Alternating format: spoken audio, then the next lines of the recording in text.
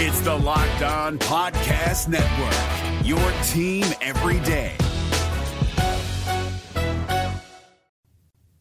Battle continues between Raisel Iglesias and the hot-hitting left fielder Brandon Belt. The pitch. He struck him out looking, and this one belongs to the Reds. Cincinnati can cap it off with a jovial plane ride back. They win today. They avoid being swept by the Giants, and they close out this Los Angeles-San Francisco road trip with 5 wins and 2 losses. Final score 6-3. Play ball. That is how it sounded. I'm James Rapine. This is the Locked On Reds podcast. Great to be with you. Marty Brenneman, Reds Radio Network 700 WLW on the call there. Reds win yesterday 6-3 over the San Francisco Giants. The Giants fall to 22-22 on the season, and well, the Reds needed this win. 6-3 over the Giants, 15-29 on the year, and it caps off what was something that the Reds certainly needed, which was a winning road trip. Look, they needed a winning road trip. They got a winning road trip, and obviously the Dodgers were that series was such a big deal, but they get 5 wins in a 7-game road swing, and I get it. Look, they're 15-29. There's plenty to be worried about, upset about, bothered about with the Reds and this team and the direction of the organization. And we've covered that over the past couple of days. We covered the Joey Votto stuff. We're not going to do that today. We're going to discuss the here and now. And the here and now is Scooter Gennett continues to play well. And if he continues to play this well, at some point you're going to have to deal him. We will get to that at some other point. I want to soak up this win. The Reds off today. They're come home for a 4-game series with the Cubs, followed by 3 games at Pittsburgh, against Pittsburgh, 7-game homestand, all in all, and it should be a fun weekend at Great American Ballpark. I will be downtown, I know, on Saturday for the Kevin Hart show, and it's interesting because it's a doubleheader. So you got a game on Saturday at 1:10, another at 7:10. We'll get to all of that. But let's recap yesterday, because yesterday was a game where Batman, is that what we should call him? We should call him Batman. He goes by the Dark Knight. Matt Harvey, he pitched. He was okay. Wasn't great, but he was good enough to put the Reds in position, got a lot of help, ended up giving 3 runs over 4 innings. And it's just, I would assume, part of the process when it comes to the Reds. 4 innings, 7 hits, 3 earned runs for Matt Harvey. He did strike out 5. And the Reds got off to a great start. And that's what I was worried about. They got 4 runs in the first. The Giants followed it up by getting 2 in the first, 1 in the third. Harvey was done after 4. And the key to this Reds, I don't want to say resurgence, but whatever it is, where they're playing better, a big key to it has been the bullpen. Jared Hughes came on in relief. 2 strikeouts, 25 pitches, 2 innings, didn't give up a thing. Raisel Iglesias comes in, puts a bow on that bad boy, an inning, 2 strikeouts, 19 pitches. And you heard how it ended with Marty Brenneman a few minutes ago. Here's Reds' new pitcher. Can I still say new pitcher? I'll say new pitcher. Reds' new pitcher, Matt Harvey, on his second start for the club. Yeah, absolutely. I think, when you can go out there and when your pitch count creeps up like that, it's been a while since I've felt stronger throughout a game. So, getting up towards 80 pitches and still feeling strong and noticing the ball coming out the way it was, it's definitely a big positive for me. It's Matt Harvey. He's talked with reporters after the game, and you need him to play well. And so far, he's been okay. You wonder if I was low on him, and he certainly exceeded my expectations in his debut. He was okay yesterday. I get it. 4 innings, 3 runs, that isn't good.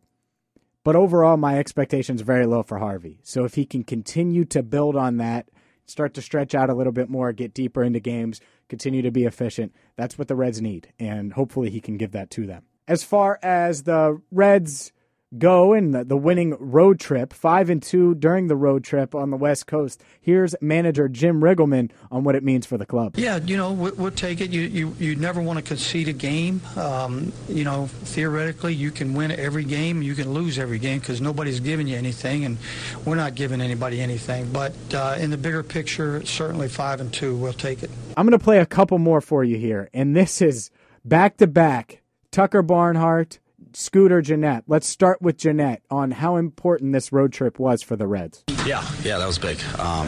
You never want to get swept, but yeah, I mean, like I said before, we've been in almost every game the past few weeks, and it's been a lot of fun to have that energy in the dugout all 9 innings and to be in games, and even 3-4 runs in the ninth, we still feel confident that we can at least go up there and battle and maybe get the tying run to the plate and make something happen. So it's been a lot of fun. Yeah, I mean, we played great. All the road trip, really, truthfully. I mean, we got beat 10-7 first game here, but we came back, we fought back to make it interesting there at the end. Last night we made it interesting. We only got beat by 1, but the 4 games in LA, they sweep the Dodgers in Dodger Stadium, and then come here and take the last game of the series. It's huge, and hopefully build some momentum here moving forward into a big series against the Cubs. That's Scooter Gennett and Tucker Barnhart, respectively. Doug Gray, by the way, will be on the podcast tomorrow, RedsMinorLeagues.com. A lot to ask Doug about, including Nick Senzel's health. As always, I'll ask him about Hunter Green, because why not get a Hunter Green update? I'm also going to ask him about Scooter Gennett and his future with the club. We'll get into that tomorrow with Doug Gray of RedsMinorLeagues.com right here on the Locked On Reds podcast. And as far as the Reds go, and as far as this team goes, I think there are 2 sets of fans. And I'm optimistic about what I've seen over the past couple weeks. I think they are light years ahead of where they were last year, even though the record doesn't show it. And what I mean by that is Tyler Mahle, Sal Romano. They're getting these young guys, these young starters, quality time to develop, to show what they can do. And so far, the returns have been good. Sal Romano had 1 bad start the other night. Tyler Mahle struggled a little bit. But I think we know what we're getting from those guys. And as they continue to develop, that's good. Jesse Winker as well. They're developing him. He's coming on. And while his on-base percentage and his average has dipped recently, I still believe in Jesse Winker, the player, especially at the plate. Guys like Scott Schebler, a guy who I think has established himself as clearly the third best or one of the top 3 outfielders on this team. That being said, here's what I need from the Reds. I need them to somehow find a way to get Adam Duvall, and he had 2 hits yesterday, had a huge home run in the first inning. 3-run home run. They need to find a way to get his value up. Because trade deadline time, there's a couple guys that I think they should certainly consider moving. Adam Duvall's one, if you can get anything for him. Scooter Gennett's one. I think you can get a lot for him. I wonder if they would consider moving Raisel Iglesias. I really do. I think that's a guy that you'd, at least at this stage, you might have to consider moving. And then Billy Hamilton. What can he do? What is he going to be able to do? In between now and then to get his value up a little bit. By the way, he had a crazy catch the other night. You could check that out at LockedOnReds.com. As far as this weekend goes, it's a 4-game series against the Cubs, 2 on Saturday in a doubleheader. That should be fun. That should be a lot of fun. If you're a Reds fan or a Cubs fan, let's dive into who's expected to be on the mound. Homer Bailey takes the mound on Friday against Kyle Hendricks. And he looks to get things right. The doubleheader, well, we're waiting to see who's going to start Saturday in both games for the Reds. I could see Tyler Mahle going. I could certainly see he's projected to go Sunday, though. So I would assume Sal Romano and question mark.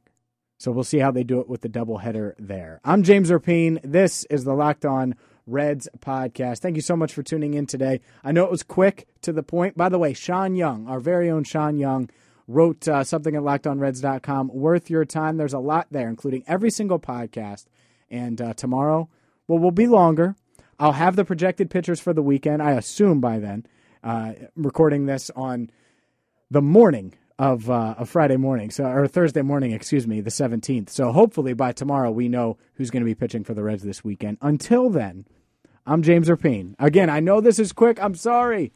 It'll be extended tomorrow with Doug Gray, RedsMinorLeagues.com, and a complete weekend preview of what the Reds do, or what the Reds are set to do against the Chicago Cubs. Until next time, thank you so much for listening. I'm James Erpine. This has been the Locked On Reds podcast.